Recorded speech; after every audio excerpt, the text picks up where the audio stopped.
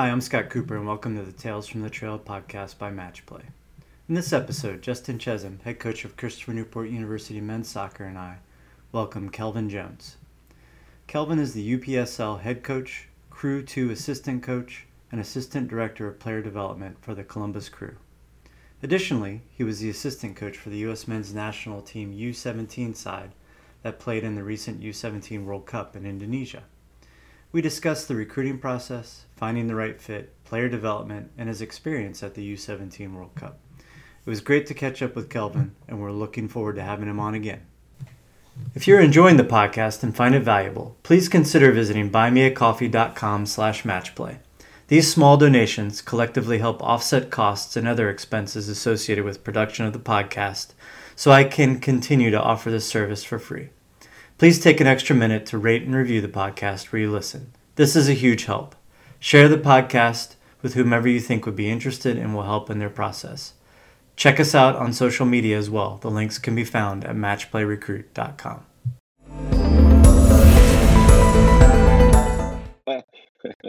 Kelvin, man, I was actually thinking about when you right after you left for Columbus, you came back for one of the legacy trips to Florida. Remember hopping the bus with us? Yeah.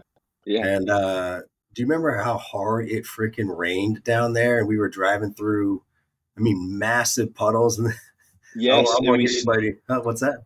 We stayed at that hotel right on the beach, right?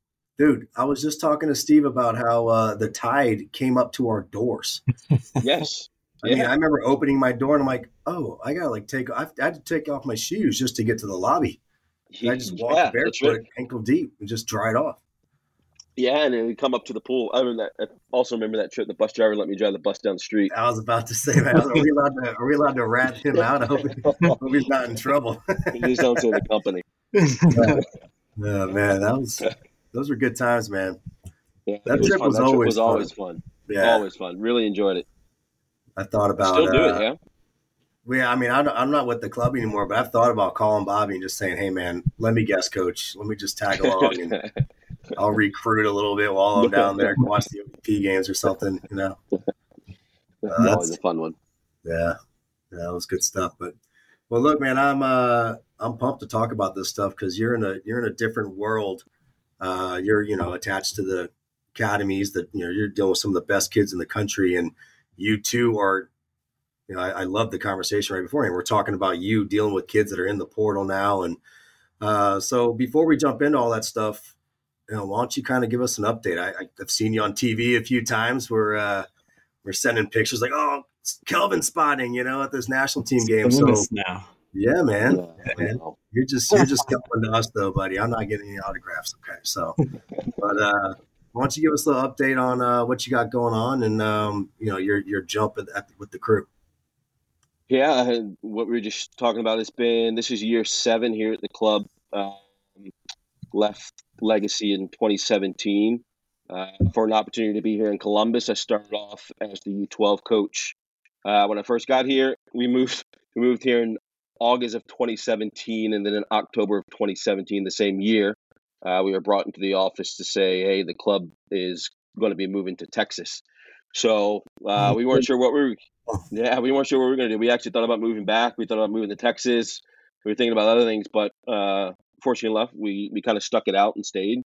This is year 7, but I've worked my way from U12s through our U15s, through our U19s, through various openings and people moving on and club evolving. And then 2020, August of 2020, I stepped into the role of academy director and helped run the club for the last 3 years. And then most recently, this past summer, I've stepped down to that role and then moved back onto the field and coaching. The head coach for our U19s, I help assist our second team, and then I help Dan Locke, our new director of player development, help manage the academy and the coaching side and the player development side. So it's been quite a journey. I've worn many hats throughout the 7 years here at the club, but we are blessed and fortunate. We love it here in Columbus. We love the club. It's been really fortunate to me and helped kind of involve my career, and it's always an environment where we're looking to continue to grow and to learn. Yeah, actually, I'm going to be out there. We're bringing the boys. We're playing 2 games. We're flying into hopefully we're flying into Columbus, maybe taking the bus, but we're going to come out and play Kenyon and Yeah, Denison. It's in Columbus, right? And Kenyon's a little bit out. It's in Kenyon's Gam. a little bit outside. Denison's Denison, close. yeah, it's like 30 minutes outside of the city. Yeah, yeah. So Yeah, I know we fly into Columbus, and I was going to give you a call, man, so we can either get a tour, come see a session, maybe hang out on the field for a little bit, give the guys a little crew experience. yeah, absolutely. Yeah, You guys, let me know. Let me know some dates, and if we're in town, absolutely, we'll love to catch up and yeah, we give you a tour of the new facility. Gunderson was in town a couple months ago with the mm-hmm. girls, Yeah, and they were able to set up a stadium tour and come check out the facility. So yeah, happy to yeah. make anything work. No, And we're an absolutely, man. open door when it comes to sessions. So if you and the staff want to come out, let me know. Yeah, no, absolutely. We want to do that. Go hang out, get a beer or something. Absolutely. But well, look, man, I want to jump into this. I want to start with something that we haven't. I don't know if we've talked about this much on the podcast, Scott, but the draft just took place. Mm-hmm. So, kind of help me out with that because I watched the draft. I love the NFL draft. I'm a Bears fan. We got the first pick, so I'm pretty excited. You know, I want to see what we do this year. But MLS draft is a little different, and I'm a little blown away by something. It shocks me when I see like picks being skipped, or I'll see these kids get drafted, and like it seems like it's way different. What's the process like? I don't know how much involvement you have with that, but I mean, what do you guys think? Who are they drafting? How do they go through this process to get these kids? Disclaimer: I don't claim to know much about it or to be an expert on it. This is That's more fair. my kind of outside observations and have seen how things have gone throughout the years through various clubs. So um, I think it's different depending on who you are and your organization. Um, it can range from not using your picks at all to using all of your picks and drafting somebody. And I think a little bit of the strategy goes from if you're not using your picks, it's because you are using your internal talent to fill that roster. Right. And then you're using your second team roster. And then you're using those picks and selling those picks off for GAM money that you can then use for acquiring first team players. Or you can use some of those picks for players that you know are going to continue to grow and be a part of your second team that might not be ready for your first team, that can help create a core group of older, more mature talent around some of your younger talent. And then the flip side of that is you are kind of drafting a guy that you are going to bring into a preseason that you think has potential to be in your first team roster. Gotcha. Whether they make it right away and they go directly to your first team, or they come down to your second team, they get you minutes, and then they progress within that environment, and hopefully they move their way up. For us, we've over the last few years, it's been a mix of both. Last year was the first year of MLS Next Pro, which is the first year that we actually had a second team here. So we used a draft to solidify a core group of guys, which made a really competitive team. We had some younger academy players that weren't quite ready to make the full jump to the second team, which we put them in that training environment. They got some time. And then we had some guys that we thought maybe could be ready for the first team after year one, but played majority in that environment, got playing time.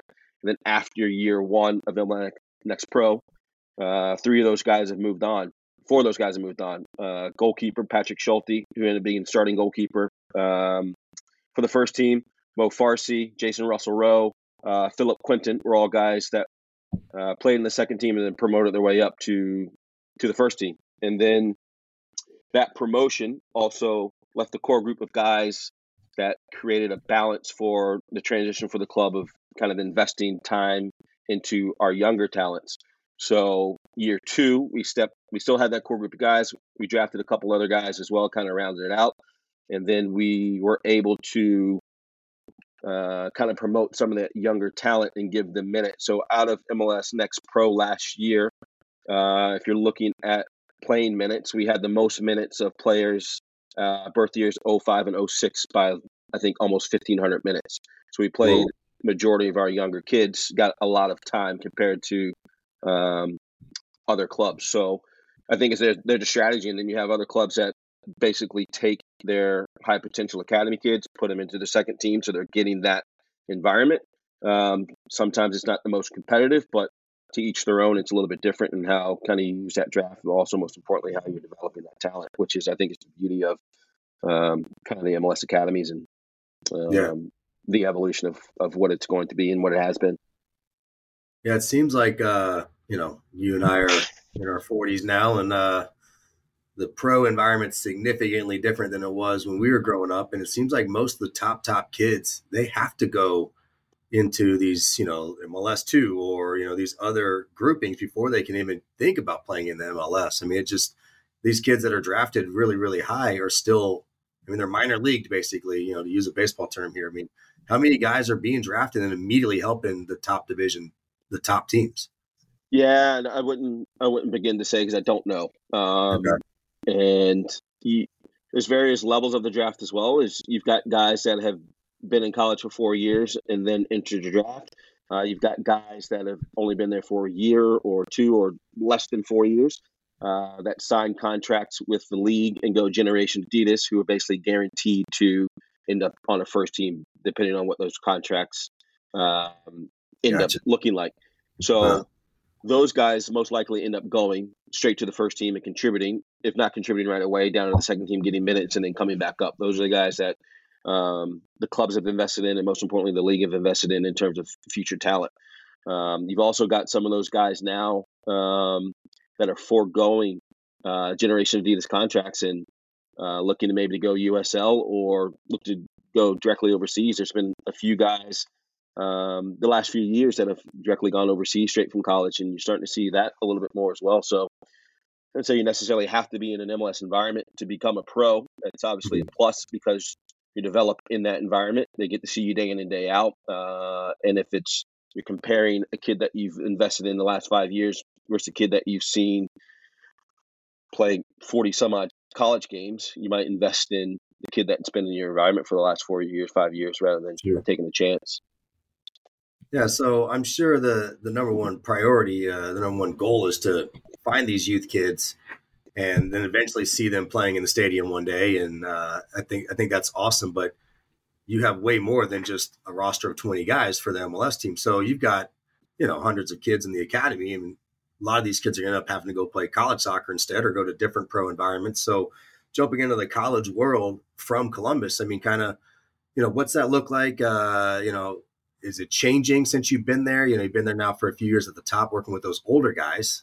So what does that look like from when you got into where it is now? And then, you had mentioned the transfer portal. So kind of transitioning into that, what's it like now for those kids after they've gone off to school?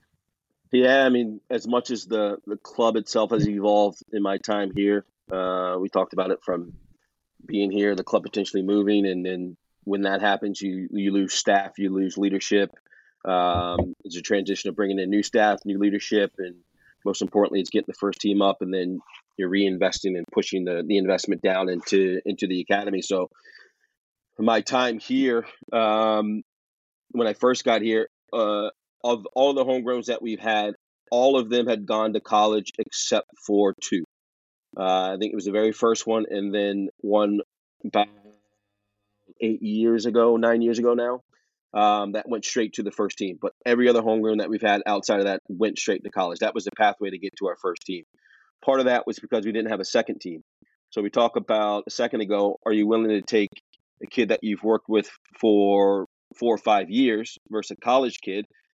Well, the kid that you've worked with for the 4 years in the academy, 5 years in the academy, you never actually got to see them play against adults because we never had a second team or an environment to play adult football. So the environment for us to see them play adult football was to go to college. So some of them were there for 6 months, played a season in college. Some of them were there for 4 years, and then we brought them back. But that was the pathway. Now with the introduction of our second team over the last 2-3 years, we are now able to see the younger talent in an adult environment. So you're able to make a more informed decision. When it's time to make that decision, do they go pro pathway or then do they go college? So that's kind of been the evolution of the club in terms of the pathway. And get me wrong, my job is to develop professional players for our first team. That's the goal.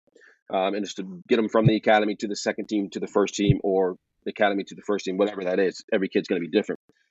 But the reality is the majority of these kids are going to end up going to college, and college will end up being their pathway. And my job is to help find the best school for them. So as we were saying, the majority of our kids have gone to college, but in my time here, we've had five of those homegrowns in the last 7 years have gone to college. And then hopefully we'll have soon now, some of those homegrowns are coming straight from the academy as there's more investment. So, and again, some of those homegrowns over the last 4 or 5 years have gone from being in college for 3 months, basically their freshman season, to being at top schools, Georgetown's, Wake Forest's, Stanford's, graduating, getting their degrees, and then coming back and signing first team contracts before they enter the draft. So it's been different. I was a bit long-winded. I don't know if I answered your question, but that's kind of been the evolution of the club and where we are at and what we're trying to do. And for your academy, you have a top academy team per age groups. Do you have multiple teams, or how big's the pool in general per age group? We have 3 full academy teams: U15, U17, U19. And it's just one team. So depending on the age group, depends on the number of kids. We try to keep our rosters small because at the end of the day, it's important to see the kids play. And if you've got a roster of 30-something kids, you're then having to mix and match. At some point, there's going to be an environment where a kid doesn't play. So how have we created the best environment for this kid by having a roster of 30 when we know eventually he's not going to play? So it's better to make some tough decisions rather than who's going to play and who's not going to play. But we have a roster of roughly between 16 to 22 kids. That depends on the age group. And our U17 age group is a double age group of U16s and U17s. So you're typically going to have a larger roster at that one age group because it's a double age group. And what we have found at U16/U17 age group, it's a big jump going from U15 to U17s. And historically, you lose a lot of kids making that jump just because they haven't physically grown and developed. Sure. So also by having a little bit smaller of a roster, you make sure that the kids that are on that roster, the kids that you've invested in, they're going to play because they need to play. And you're not just hiding them down the line, down a roster and protecting them and saying you're not going to play. We'll find the right time for you to play. You have a small roster, you're going to play. If you struggle, that's part of growth. We'll put you in an environment to make sure that there's some success. But for us, it's important that the kids are playing and having roster sizes that reflect that. Nice. And so these kids that are going off to school, they're not ready to sign a big contract or anything. You want to put them through the college pathway. Kind of what's your program in place? Do you have a guy that's kind of in charge of housing these guys, finding these guys a good home? I mean, what's that look like for these guys? Like, how do they come to you with, this is what I want? I obviously want to throw in some academic credentials there. They're not just going to, once they go to school, I'm sure it's more than just, well, which is the best soccer fit? I mean, you got to look at the other things just in case everything goes backwards and there's money involved. Mm-hmm. So kind of what does that process look for those kids? Yeah, we have a person in place that kind of spearheads our college outreach and recruitment.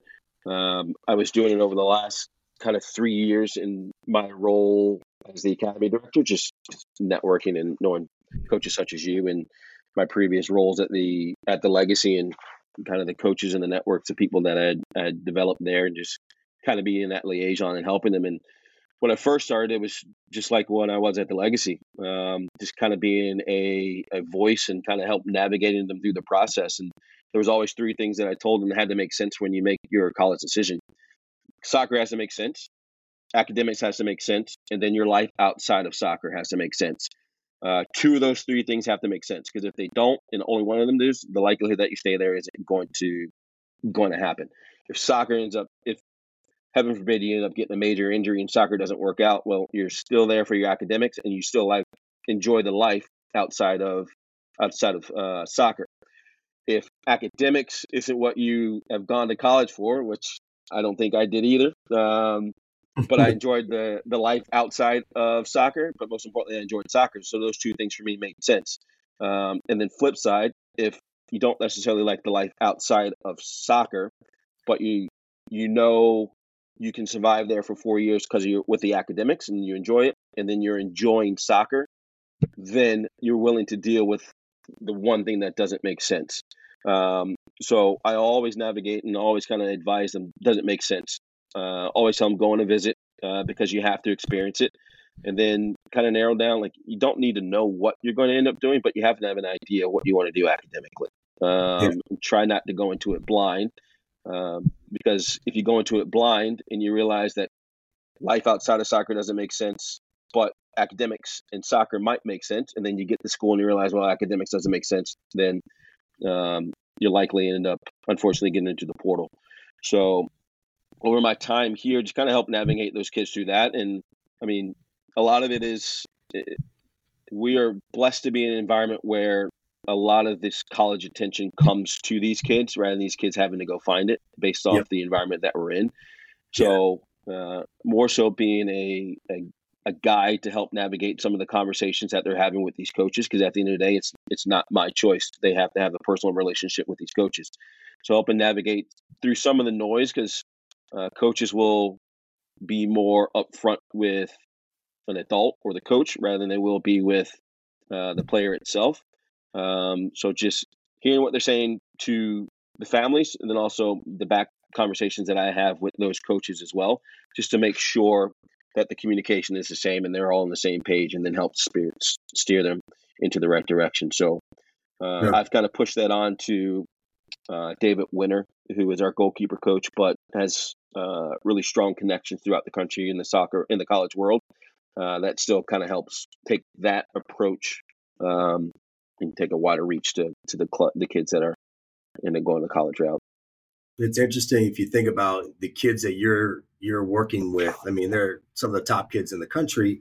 It's harder in some respects for them to find the right home, because there's heavy money involved. I mean, you got the bigger schools to choose from. These kids want to go pro.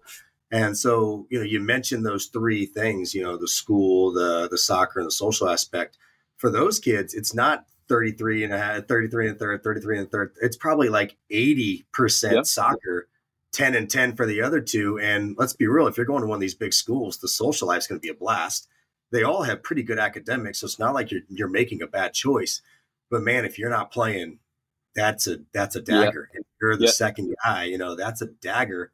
And if you're putting that big of an emphasis on that third, if your third's actually 80%, man, and it's taken away from you. You mentioned injury, but most of these kids are in the portal. It's not because of an injury; it's because they ain't playing. They're healthy. They're just the backup. They're just the third guy, or they also recruited this kid from another big club or from overseas, and they're just, I can't beat this kid out. And so, you're dealing with a whole different animal. I mean, a lot of the kids that I've talked to in the recruiting process, it's funny, when COVID happened, I said, you kind of got a blessing here. We're not talking about full ride type kids, just talking about the other 90% of kids that aren't going to get any money. It's like, well, you've had soccer taken away from you. You now know what it's like to not have soccer. So make a decision without it, and then add the soccer on top of it. And I talk to kids all the time that hurt themselves. I use that same phrasing. Oh, you lost soccer because you blew out your knee. This is actually, can you look at it as a blessing? I'm now going to make a decision where soccer is third out of those three things that you mentioned. Or maybe I even lower soccer to like 10%, 15% of my decision. I'm now going to choose based off of exactly what I want to study and the exact social environment.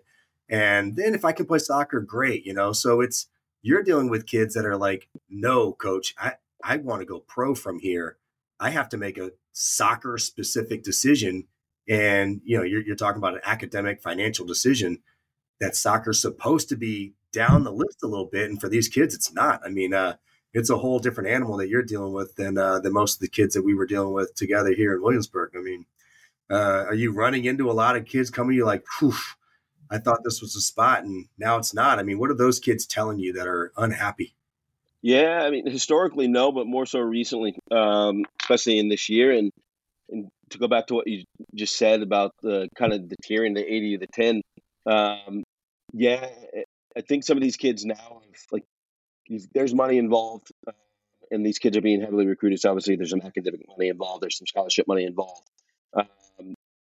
And kind of reading behind the scenes in terms of like, the money that you get is also tied with your feeling of worth to the college. Well, I've got more soccer money, so the college really likes me, so I'm going to play a ton.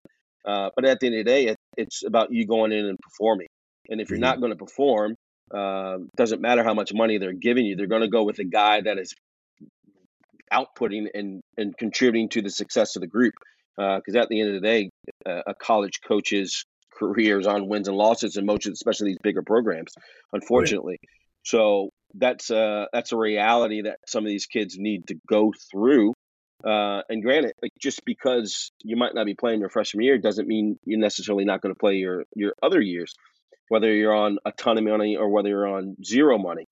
You have to go through that process of failure, which the majority of these kids don't end up going through until later on in life, sometimes in college, to understand exactly what's the priority to you. And I think some of these kids are probably going through that more so now than they ever really have been, especially in their youth careers. And I don't mean to say that it's a cop out and jump to a place where I'm more wanted, because some of the kids that I've had conversations with over the last few years have actually played a lot at a certain school, but they've just realized that it wasn't the right fit. So when we come back to soccer's 80% and then academics and social is 20, well, at a big school, at these big programs, yeah, your social life, is going to be great, but there's a different social life in Winston-Salem, North Carolina, than there is in New York City or Chicago.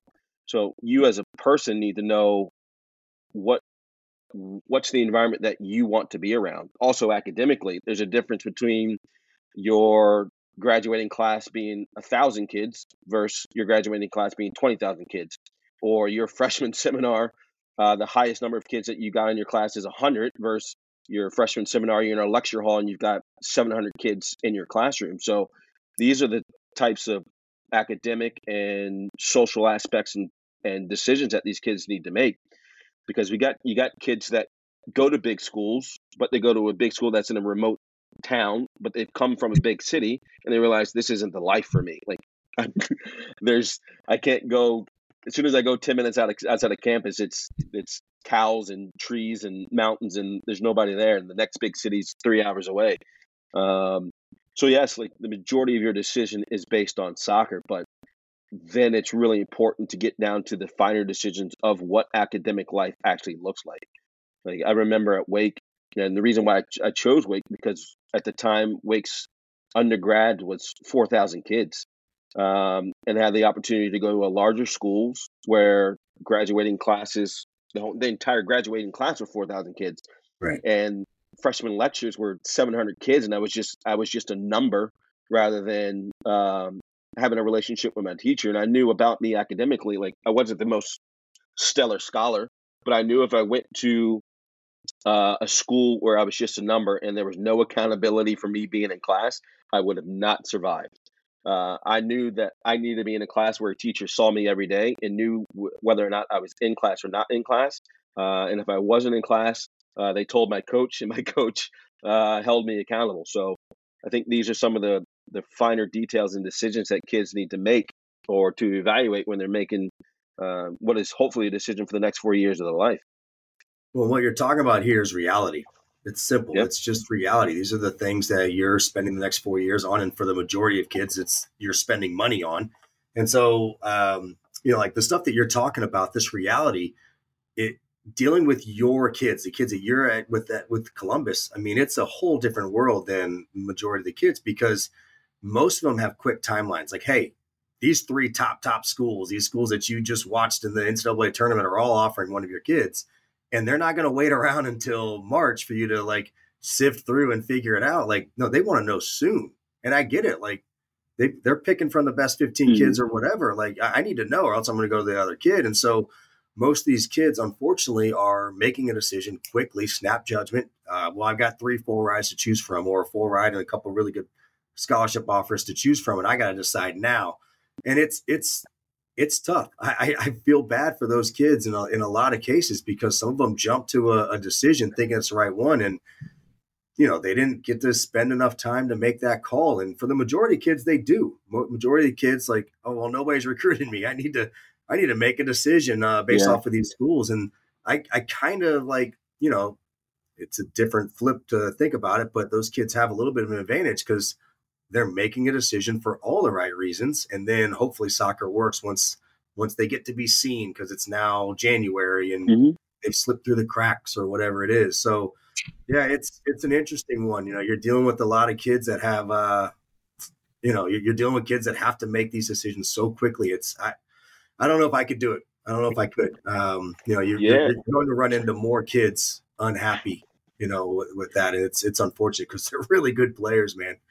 Yeah, and I wouldn't say that there's anything secret about the process by which we go through. And like I said earlier, in my time here, I haven't had to deal with a lot of kids that have had to transfer. They've stuck with their schools and it's worked out. But I also, we talked about it earlier, like you've got some kids that commit super early, and then you've got some kids that see these kids commit super early and they're freaking out. Well, I've missed my window, and I've missed a school. I'm going to have to settle on the school. And the reality of it is, everybody's timeline is truly different. We've got, I remember a few years back, we've had a really talented, I won't say the age group, but we had one really talented age group in which a lot of the kids committed to a school relatively early. And one of the top talents, a couple of the top talents, thought that they were hopefully go pro pathway, and they kind of put off the college recruiting and never really developed those relationships that were needed to make the right decision. And come their senior year, they hadn't found a school. Like, guys, it's okay. Like, we'll find you a school. And they were like, oh, well, all my top choices and all my D1 choices are going to be gone. Like, the reality is, even in their senior year, there were still a lot of top D1 schools that were actually looking for kids in their age group. And that happens every year. So sometimes kids just pump the brakes. Like, there's always going to be an opportunity. And if your favorite school passes you by, it might pass you by. It doesn't mean that another opportunity doesn't open up. Something will open up. And for instance, in some of these kids, especially that waited until, it just happened to be in their senior year, they made a decision. You had kids that made a decision and have gone to top D1 schools and are playing at top D1 schools a month before preseason started. So they got kids in their own age group that committed 2-3 years prior to that, while he commits a month before preseason starts, and he's at one of the top schools in the country, and he's playing.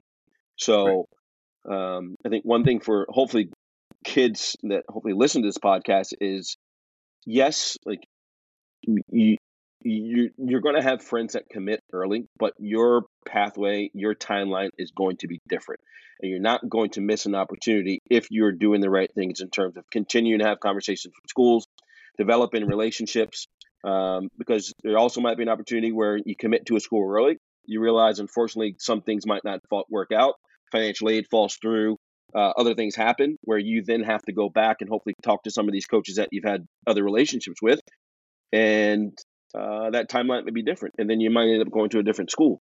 So there's always this internal pressure of making the right choice. Like, everyone will make the right choice when the time comes. Yeah, I mean, look at your club team. I mean, how many of those guys went to go play college soccer? I mean, almost all of them, right? If not all of them. I mean, hey, I guess played for that team once. I was an emergency ad. We'll put it that way. Emergency ad. But I mean, it was. Yeah.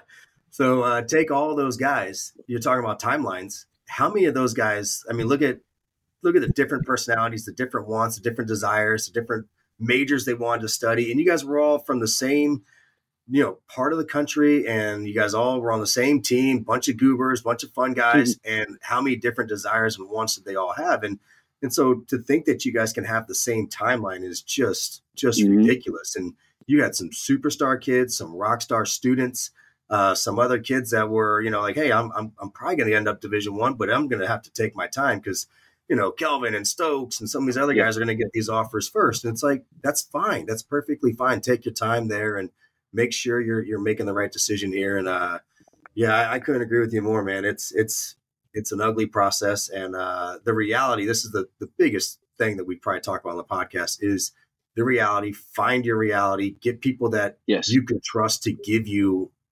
realistic expectations and realistic answers. And I'm glad you're doing what you're doing with those kids because like I said, I worry about those guys because it's like, hey, I got 1 week to make a decision. That's a tough Yeah. one, and I get why they have to. So uh, interesting though, interesting. Yeah, we've, at least in my experience with a lot of the kids, the coaches and the programs that we've worked with have been really good to work with, and I think rarely have we had a timeline where a kid has to make a snap decision. Oh, that's They've good. actually given some time to kind of evaluate and make sure it was the right fit. So, and I know our environment's a little bit different, but there are programs out there, there are coaches out there that do it for the right reasons, and not necessarily wanting to over recruit, and giving kids the time that they need to make the right decision. Because at the end of the day, it's an investment that the club and the school is making as well, that they're hopefully making for 4 years, Yeah. and they want to make sure it's the right fit. Well, yeah, and if they truly love a kid, then why wouldn't they give them a little more time? I'm sure a lot of those guys that decided to, hey, I'll give you a few extra weeks or an extra month or whatever. A lot of it came with, but where are we on your list? If you got me fourth or fifth, then all right, take all the time you want. I'm going to recruit, assuming you're not coming. I've done that with kids myself, where hey, what's your timeline? Oh, you want to wait till this event? Cool, that's in 3 months. I'm going to assume you're not Yeah. coming. So I'm going to keep recruiting. Now, there's obviously no money involved with me, and our rosters are bigger at the Division III level, and it's just different. I get that, but it's the same ideology by these coaches. I mean, if they truly love this Columbus Crew kid, they're going to pry a little bit, make sure they're 1 or 2 on the list, and then they're going to say, hey, look, take your time. We love you. We want you to be here, but don't wait till March. Don't wait till April. Yeah. I can't be left empty-handed here. To kind of give the coaches some defense here. Yeah, for sure. Yeah, I was thinking about recruiting and how different it is nowadays, man. It's compared to when you and I were being recruited, and even just a few years ago, it is night and day different. COVID, transfer portal, all this stuff has completely flipped it upside down. And I mean, of course, there's also way more talent than there used to be. Yeah. I mean, way more talent and more good club teams out there, more good coaching at the youth level than when we were growing up. I mean, no offense to my dad, but I still have the Soccer for Dummies book. I read it from time to time just to get a little refresher. And so, that's one of the things. There's not, 1,000 more schools. It's the same amount of schools for the most part. It's there's just way more kids. I mean, the level's way better than it was when we were growing up. Yeah, better, way more kids, and talent is more spread out. Like I can't imagine to be a kid to be recruited in this environment compared to when we were growing up. And I also can't imagine being a coach now and trying to find the talent and the allocation of resources. Which events do you go to? Which kids do you go see? Because at least back in the day, the collection of talent was relatively in the same spot. Now it's all over, for good or bad. But yeah, the landscape, the world by which we all have to navigate now compared to when we were younger is much different. Oh yeah. Well, the age group changed. Now there's 2 age groups to find seniors, and it's you're watching 3 just to watch juniors and seniors. And there's more events than ever before, and I agree with you. There's a ton of talent out there, and it's definitely difficult. I mean, I just at the big UCNL event, and I could have gone down there with absolutely no commitments, no understanding of the landscape at all. I'm like, yeah, I just took a job. Let's go recruit for the first time. And the amount of talent that was there uncommitted was unbelievable. I was thinking about it. We had a kid on campus the other day, and I have found that this year's class of seniors have actually been hit the hardest from COVID in terms of recruiting.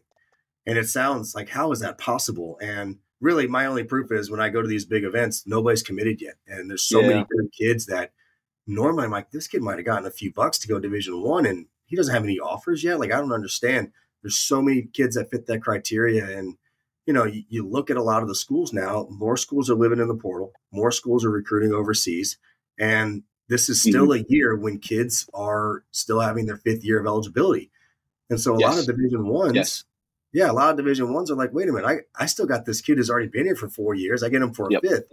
Like, I don't need to go get a freshman. And so, the Division Ones are recruiting a little bit less, at least domestically, because of that. And I mean, I get it. The trickle down has, been fruitful for us. There's kids I never would have thought I would have gotten. So it's nice that way. But, then you go past that and there's no home for these kids.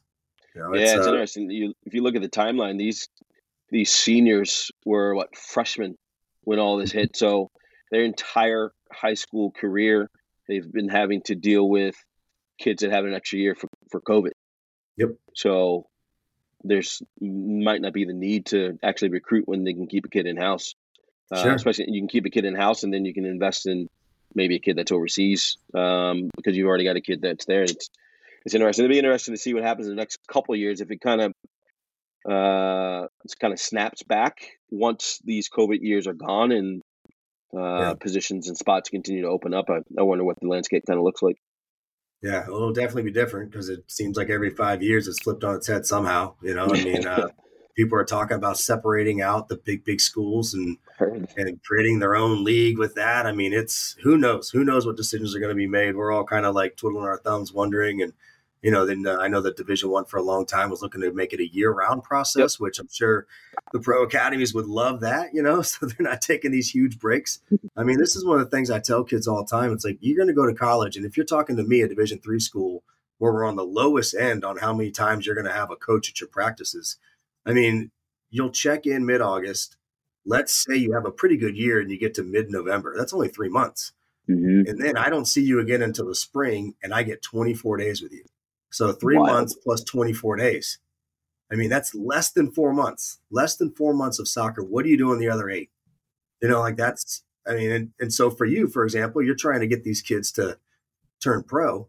It's like, all right, can you imagine these guys overseas taking 8 months off? I mean, it's just not going to happen. So, it's an interesting world, and I mean, yeah, I can't wait to be back on this podcast in 5 years. Like, hey, remember we talked about that? Way different now,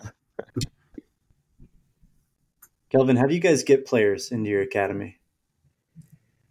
How much time you got? It's at the heart of it, it's about programming, right? Like, what are the things that you can do to cast as big a net as you can? And that programming varies depending on the age group. So the younger age groups, if we're casting a net, it's probably more local. Then as you get to the older age groups, you're going national. So part of the club mission is just to own our backyard, own the region. So for us, the region is within 3 hours from Columbus, you can get to Pittsburgh, you can get to Cleveland, you can get to Toledo, you can get to Detroit, Indianapolis, Cincinnati, Louisville. And within that area, you can get, there's roughly, I think it was about 14 million people. So if you put that on terms of geographic landscape compared to all other MLS academies, we're probably like top 5. So why not then have the mission of finding all the top kids within that area? So and then with that being the heart of the mission, you kind of put your program around that. So we have younger U11, U12 programming that meets once a week. We have 13s, 14 programming that kind of expands from there. Then we go full-time teams at 15, 17s, and 19s. And then the allocation of resources from there. You can go from weekly trainings, camps, clinics, combines, and then the man scouting of what our scouting network looks like and who the clubs such as Legacy and the connections that we have there and the communication that we have with clubs and bringing kids in. So, I mean, I could spend another 2-hour podcast and diving deep into what that looks like. But at the end of the day, it's about how you program and putting people in the right place, the right people in the right place to kind of help you grow and cast a wider net as you can.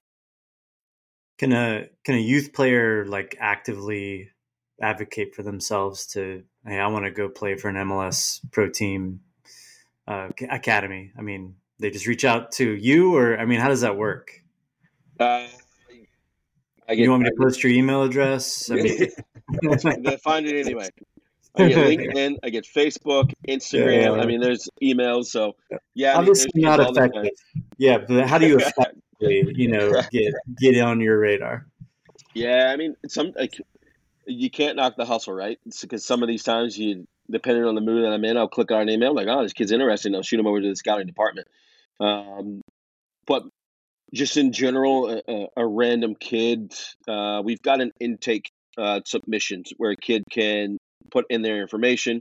If they've got a highlight reel, they can put in the link to the highlight reel. And in our scouting department, we have people that go in and look at that weekly, daily, and just kind of filter through those players. And then based off of those kind of clips, they'll recommend whether or not we want to actually go get eyes on them. So they may go to an event to reach out, go to an event, find where the games are, or depending on where they're at, maybe even bring a kid in. So there's various different levels of filtering through that process. Bring them in for a combine and things like that. So I would imagine most professional clubs have that intake, the ability to, like I said, is to cast a wide net as you can. And sometimes you can't get to everybody, and sometimes kids just have to come to you. So there is a way for kids to go onto our recruiting website, our academy website, and go into recruitment, and they can fill out that link to kind of submit a CV for themselves, and you kind of see what happens. But I get daily at all age groups, kids shooting me emails and their CVs and their highlight tapes. So you never know. One day the right person might open it up, and you might end up in a professional club. I mean, I'm sure you have eyes everywhere too. It's like you mentioned, you have relationships already with clubs, but I mean, I know there's a lot of guys they'll kind of like push this out to college coaches and other guys. They're like, hey, while you're at this event, go check out some of these U13 games, and just if you see a kid, man, let us know, and that way you can broaden your reach a little bit. I'm sure that's the process. Yeah. Yep. Absolutely. So what's next, man? What do you got coming down the pipe, man? Anything exciting? Well, it's been a heck of a year. I don't know if it gets more exciting than this last year, to be honest with you. It's been wild. We actually start back. The academy starts training again next week, and then the following week, our second team, Crew 2, will start kind of their preseason players coming in for voluntary training, and the week after that we kind of do our physicals and get back into it. So within the next 2-3 weeks we'll be up and running. First team will be back, academy's back in training, second team is back, so we're just kind of right back to where we were and continue to go. So obviously with my role with the 19s and then working with the second team, and my role is also helping kind of guide the academy coaches. I'll be hitting the ground scooting next week as soon as we get back. So, well, let me ask you this, man: are you demoing during training? I haven't demoed in years, man. Thank you. Like, I wear tennis shoes out there, and like I'm around college athletes. You're around some of the best academy kids in the country. It's like, hey, here's the drill. I need you to show me this. Like, They're doing it all the time. Why? So I see these coaches out there wearing cleats, and so I'm like, what are you doing? What are you doing? You're going to get hurt. Knock it off. So part of the reason why I haven't demoed in years is because of the ankle. Yes. But the reason why it's like I demo, like I'll go and do a passing pattern. I'll demonstrate like body shape and those things. But I'm not jumping into a rondo. I'm not jumping into a 44/3. Like I'll kind of walk through, and then if it needs to be a high level demo, I'll get a kid that actually do it because I can't move anymore. Right. But I've come to terms of not playing anymore. I was at a coaching course 2019, and it was day 2, and the coaches had to be the players exhibits in the morning, and in the afternoon the players actually come out. So this was so when I first moved 2017, I just had my surgery. 6 months prior to that I moved, so I never really got into like proper rehab. So for the year and a half prior to that, I was just lame and like I could barely even move. So 6 months prior to this coaching course, I'd started PT again, and I was starting to feel really good, and I'd missed playing so much that like I was starting to play. This is bad recipe, man. This is a bad recipe. So this was our academy preseason starts in August, so I'm starting to play a little bit more and get involved and starting to kick the ball around. It's like I've got the itch again. So coaching course comes. They say, hey, they send out an email, say, hey, let you know part of this course you have to play. I send them a note back and said, hey, I just had ankle surgery. Like, I'm probably not going to be able to play that much. I can gladly hop in goal. Like, just let you know I'm not going to be able to play. So I wasn't expecting to play. Mm-hmm. We go out day one, like running around having a warm up. It's like, I feel pretty good. Like, maybe I Yeah. get into the rondo tomorrow. So I go into the rondo, playing on the rondo. I'm buzzing, feeling great. I was like, I'm going to the small-sided game. This looks fun. Getting to the small-sided game about 15 minutes in. I'm playing center back. Ball gets crossed in, gets played to the other side of the box. We end up winning the ball. Ball gets played back to our goalkeeper. I'm opening up to the goalkeeper's left. He plays me a ball that ends up like just a yard or so in front of me. I step back with my good ankle, pop my Achilles, done. I was like, nah, I'm not playing anymore. I'm good. Gosh, man. Yeah. So. Oh my God. Yeah. I'm good. I was talking to Jamie about it here because Jamie like really picked up as a player after college. I mean, he was playing professionally here with the Lionsbridge crew, and I kept on giving him a hard time. Like, man, you got to stop. It's going to happen. And he fought it off for a long time. I have a similar story. I was playing my last year, I think, with the Legacy. I was coaching a girls team, and I was in the same boat, man. I hopped in goal. The numbers were not even, so I was the goalie. My team's losing 6-0, so you can see the type of effort that I was giving. But then these girls started like passing me the ball. And so I'm like, all right, I'll knock it around. And there's no pressure on me or anything. So all of a sudden I'm like, I'm going to knock a couple. Mm-hmm. That confidence, I'm like, oh no. And so, all right, go get a quick drink of water. And I see the crossbar. I'm like, I'm getting that crossbar. And in my backswing, I hear pop, feel it, everything, blood rushes through the whole body. Muscle memory, I still swing through, fall on the ground. I'm screaming bloody murder. I end up ripping the groin off my bone. And I'm like, I'm never playing soccer again. That was it. I will never, ever. Like, I go kick around with my kid. I'm like, we're indoors. And I'm using the bottom of my feet. I'm rolling in the ball. I'm never doing it again, ever. Sorry.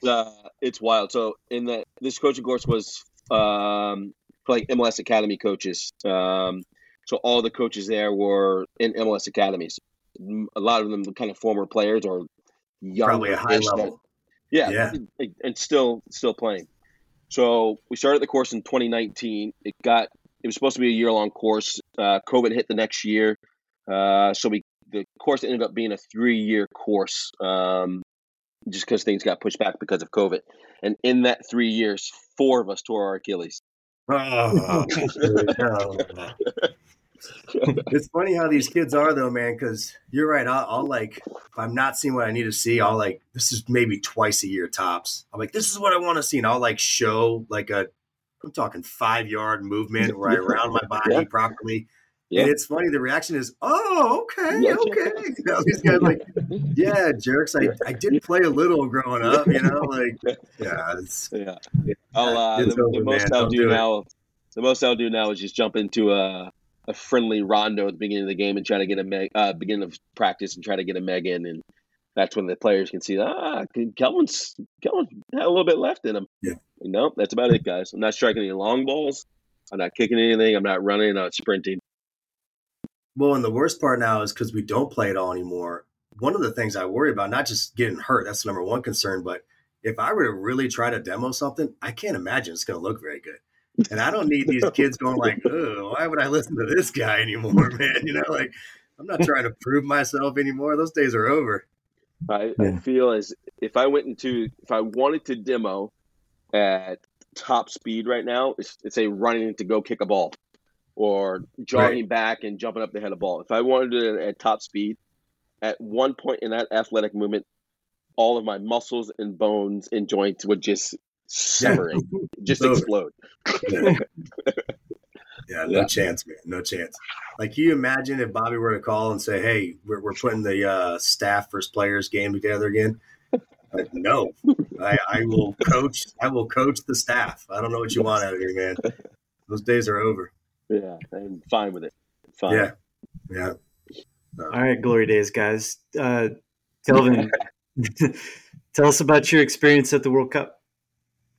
Oh, I don't know how to put it into words. Like, I've had conversations with people post the World Cup and coming back, and like, they're not actually long conversations because I don't know how to explain it.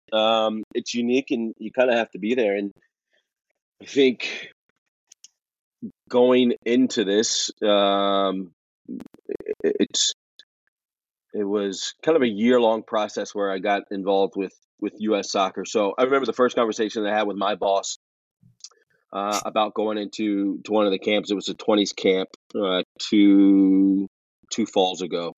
Pulled me aside and said, "Hey, U.S. Soccer, Brian McBride reached out, asked if you would be interested in going to camp with the 20s." I was like, "Serious? Like, yeah. Like, you want to do it?" It's like, "Yeah, absolutely, of course." Like, you never really think as a coach that is a kind of a pathway, an opportunity, and it's one that you kind of don't say no to.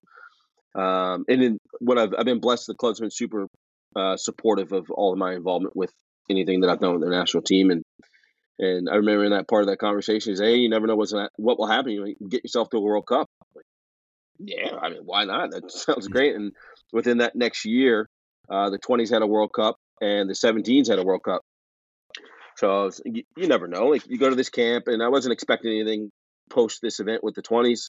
I really enjoyed my time. I learned a ton from the staff, and I got along quite well with the staff. And I guess the old adage, like, it's who you know that kind of gets you in the door, which I don't know how I got, but I'm sure it's because of connections that I've had somewhere.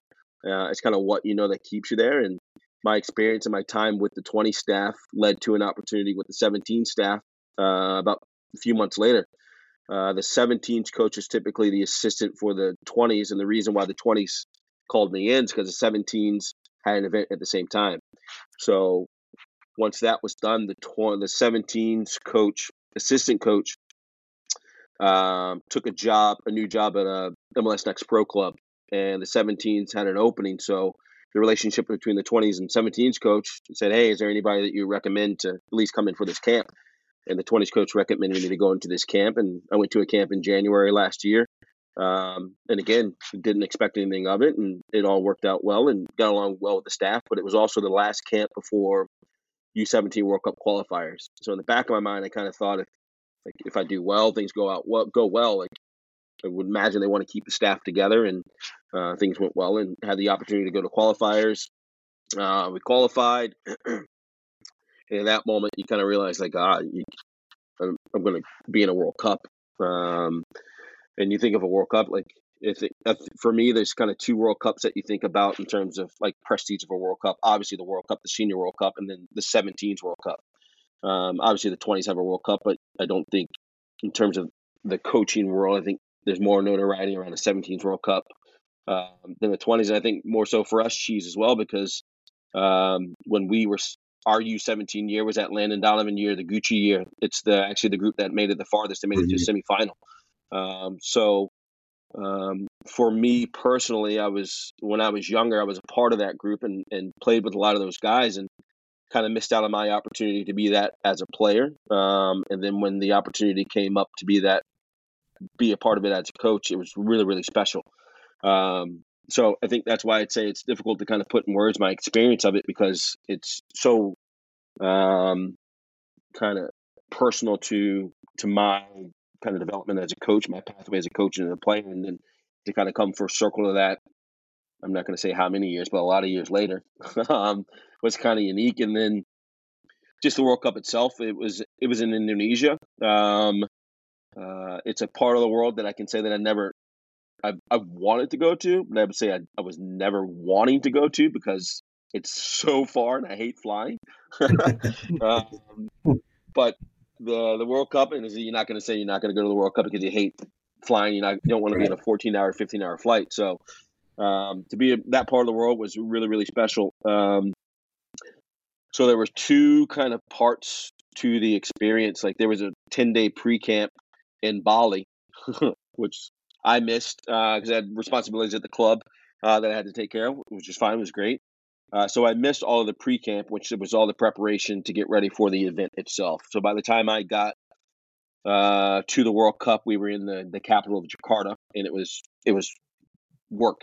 So kind of my role was kind of the second assistant, kind of helped with opposition scouting, obviously in day training and game kind of management. But by the time I got there, we were in a hotel in the. I doubt you guys have ever been to Jakarta, but it's massive.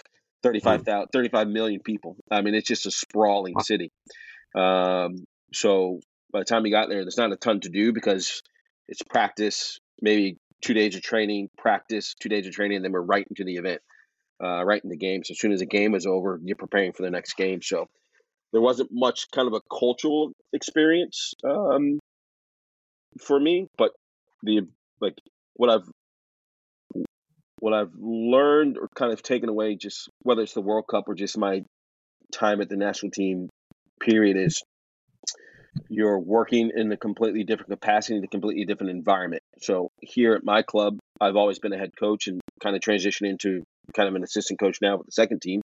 But there I'm truly an assistant and I'm hyper focused on these tasks.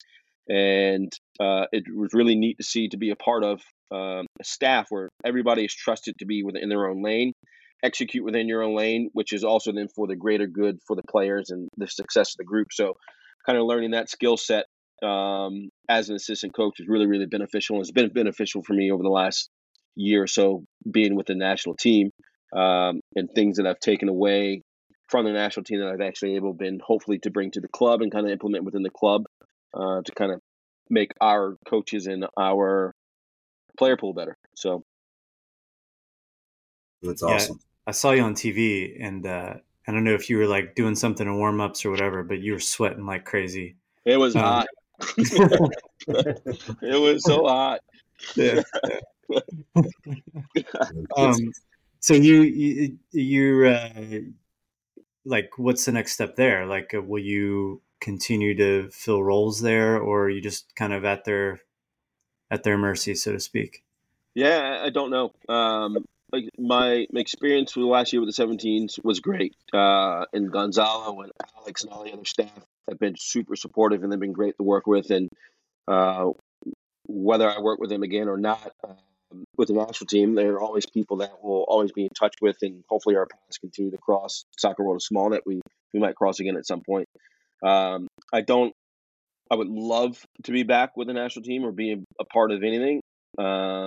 But you never know. I mean, just like a player, for me, you get called in for a camp doesn't mean you're going to get called back into a camp.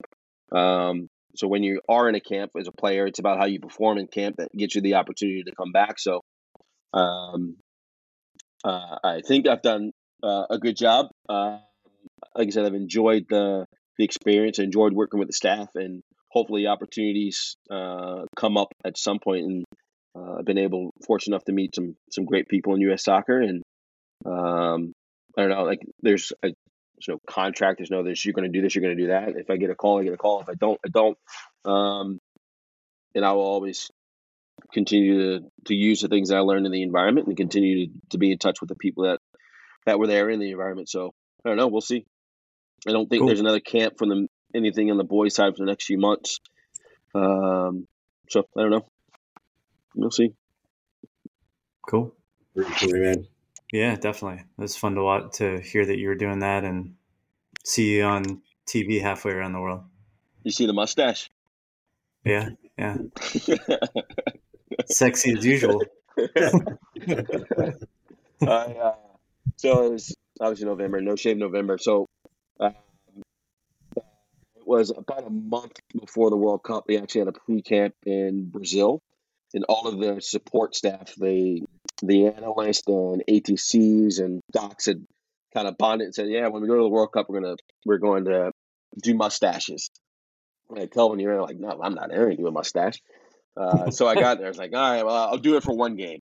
So I did it for, I think it was the second game. And of course we won that game. So you're like, "Oh, I got to keep it." Yeah, keep rolling. I got to keep rolling. So, but I shaved it, and it was about 12-hour difference. So I can only really talk to the family when they woke up before they went to school, and then kind of right before I went to bed. So I FaceTimed my wife, and she hadn't seen it. So I FaceTimed her, and the connection was a little bit bad, so she could hear me, but she couldn't see me.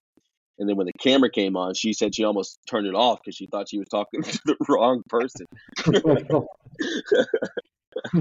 That's Like, good. and then she saw it and she started dying laughing. She's like, "What are you doing? That's a mustache." But you're not going back to it, safe to say. Safe to say, yeah, I'm not going back to it. Those Shame of though, us gotta with get rid of these grays. Oh man, looks good.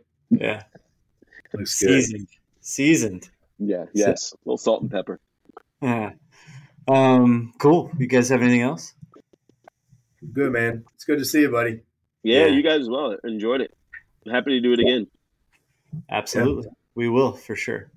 I'll definitely give you a call when we iron out our details. It's in September. It'll be the last weekend in September. So I don't know what that normally looks like for you guys, but we'll be out there during that time.